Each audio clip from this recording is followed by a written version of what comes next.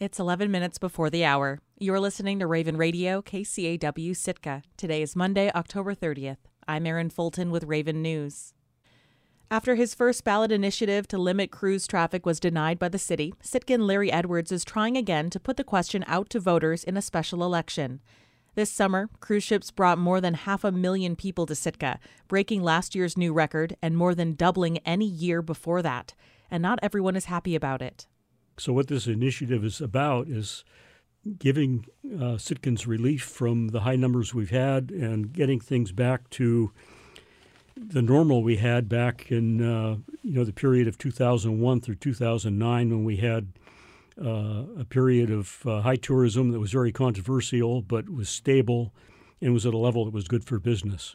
So I think that's a good place to start for looking at what the right size for cruise tourism is in Sitka. In September, Edwards and over 40 co-sponsors submitted a petition to establish a port district and limit cruise visitors to 240,000 next summer, with weekly and daily limits. If the city's legal department had found Edwards' petition admissible, he would have then collected just over 800 signatures in order to get the question out to voters in a special election this winter. But in late September, his petition was denied. At the time, Municipal Attorney Brian Hansen said the rejection was based on a few things. Establishing a port district through a voter referendum wouldn't work since the Assembly has the authority over allocating public assets like land. He also said the description of how the visitor limits would be enforced was confusing, misleading, and incomplete. Edwards submitted his second petition to limit cruise traffic to the city clerk's office on October 26th, and much is the same the second time around. It would also cap next summer's visitors at 240,000, and it would still require city permits for boats to visit Sitka. But instead of creating a port district, the new petition establishes a tourism section of the Sitka General Code.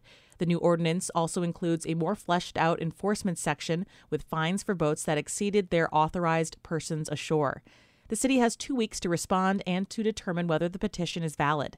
So if it's rejected a second time, what then?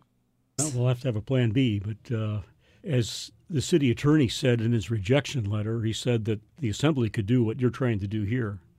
So I think the next step is to put the pressure on the Assembly and say, do something for us for next year.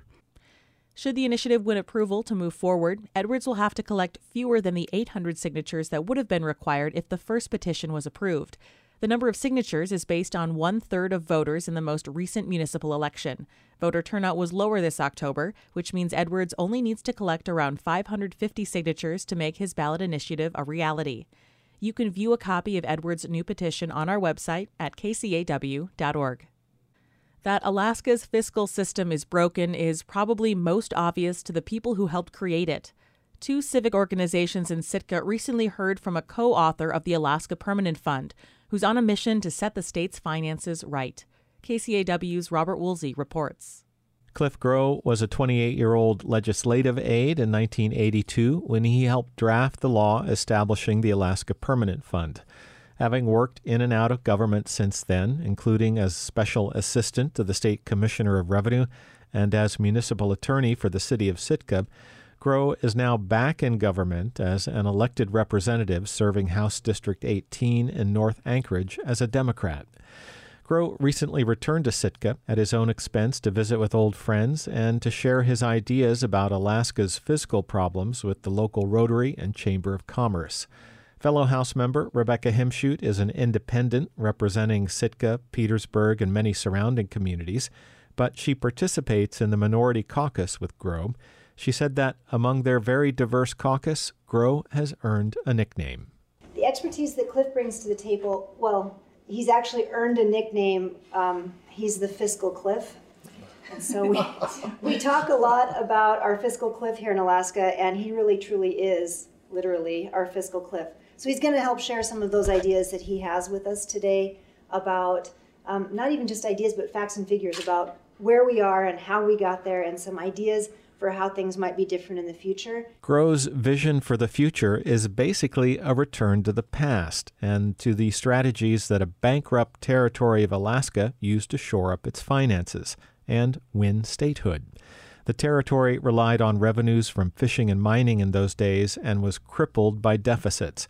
In 1948, territorial voters threw out almost the entire legislature and brought in new people with a purpose. And the new legislation came in, and in an 11-day period, they passed 5 taxes in a special session before the regular session started in January of 1949. And the biggest one by far, and the one that's had the most consequence in terms of revenues, was the first personal income tax in Alaska. That income tax was repealed in 1980, shortly after the completion of the Trans-Alaska Pipeline.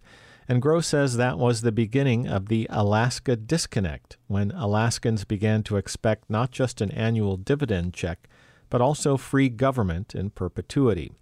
Groh says that strategy worked pretty well for about 35 years, but now that oil revenues have peaked and are on a steady decline, without an income tax, there's no way to scale Alaska's revenues to the population. He asked the Sitka Chamber of Commerce to conduct a thought experiment and to imagine Alaska's population doubling. What would happen to government services? Well, the roads would go south. And like I said, they're already terrible in my district. I have to say, driving around Sitka right now, not exactly perfect here either. And obviously the state ferries, which used to run a lot more when I lived here more than 15 years ago, that would decline. We would need more school facilities and teachers who face worse outcomes. Our dividends get smaller. And public health and safety resources like troopers, firefighters, public health nurses would be stretched thin.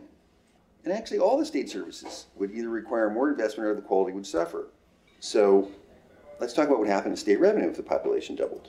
It'd be about the same it is now. So we need to understand that. Just 10 years ago, Groves might have been a lone voice in the wilderness, but Alaska has since burned through billions in savings. And while the principle of the permanent fund itself can't be touched, another account called the Earnings Reserve can be spent with just a majority vote of the legislature, and then Alaska would have no operating cash at all. So now many of Grove's colleagues are also talking about taxes, either a state sales tax, an income tax, or both.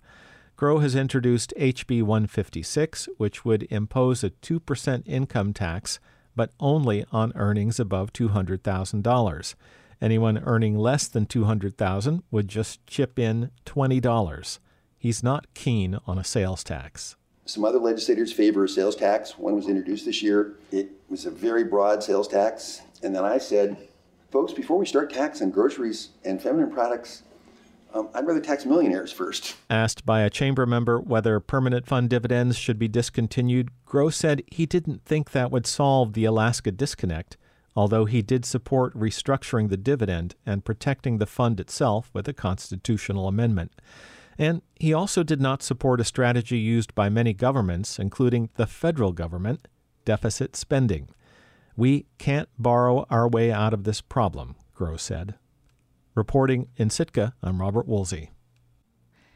Juneau restaurant Black Moon Coven, known for its bone broth soup and witchy decor, closed this month after 2.5 years. Its owner is training to become a death doula, someone who provides emotional and spiritual support at the end of life. KTOO's Katie Anastas has more. 3 years ago, Ames Villanueva Alf was out for a run in downtown Juneau when she saw a small restaurant space for rent on Seward Street.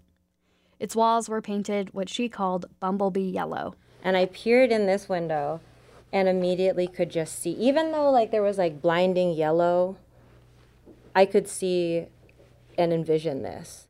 That vision was a dark but cozy nook adorned with taxidermy and skulls, with coffins and three-eyed cats painted on black walls.